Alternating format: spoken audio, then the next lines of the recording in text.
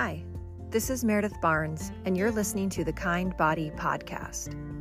Our goal in this space each week is to look for beauty, gratitude, and joy.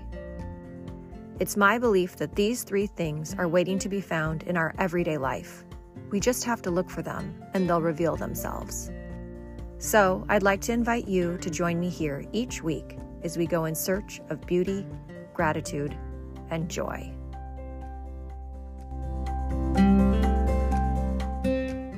Doesn't it seem like there are people out there waiting to pounce and judge when you make a mistake? It can be hard to admit when you're wrong, for fear of not being forgiven or given another chance. But the good news is, when we admit we're wrong to God, we're always forgiven. This week, we're going to take a closer look at what I call soul care. Soul care is exactly what it sounds like, caring for our souls. And while it sounds straightforward, in truth, it's not something many of us intentionally turn our attention to. Most of us have heard we need to take care of our bodies by eating healthy and moving. We know we're supposed to visit the doctor for annual health exams, but what's not talked about as frequently is caring for our souls. There are lots of great options of different ways we can care for our souls. Each month, I'll share one soul care idea. My recommendation will be that you try it out, see how it feels. If you love it, continue to use that practice.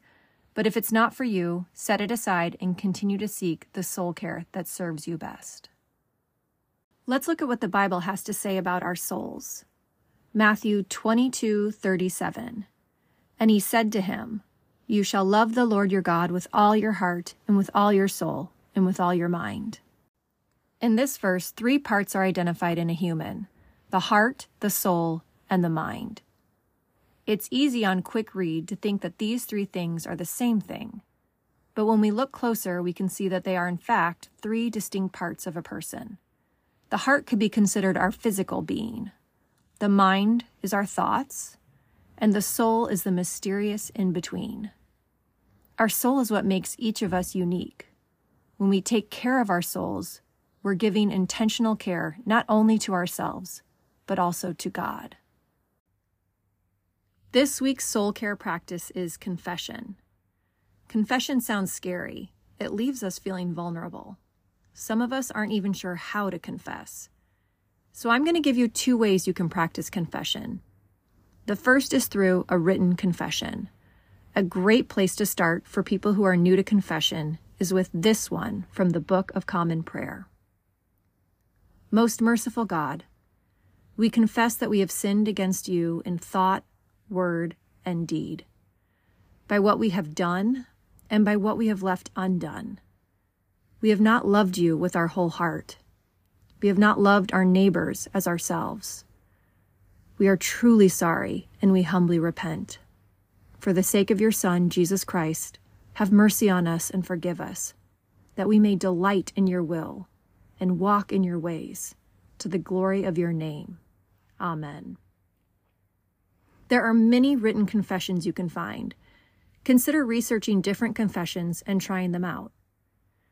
The second way you can confess is to a friend, family member, therapist, or your pastor, deacon, or elder at church.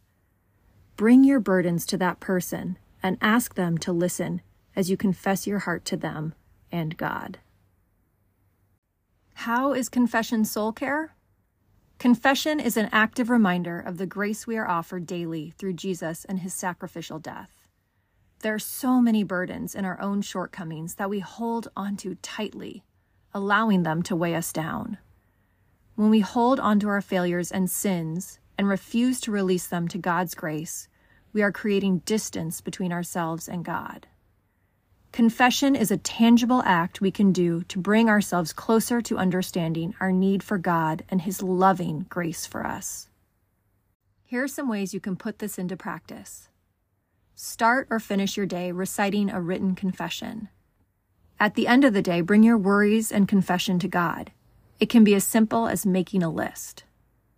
Set up weekly or monthly meetings with a trusted friend to share your confession. I can't wait for you to see how confession ministers to your soul.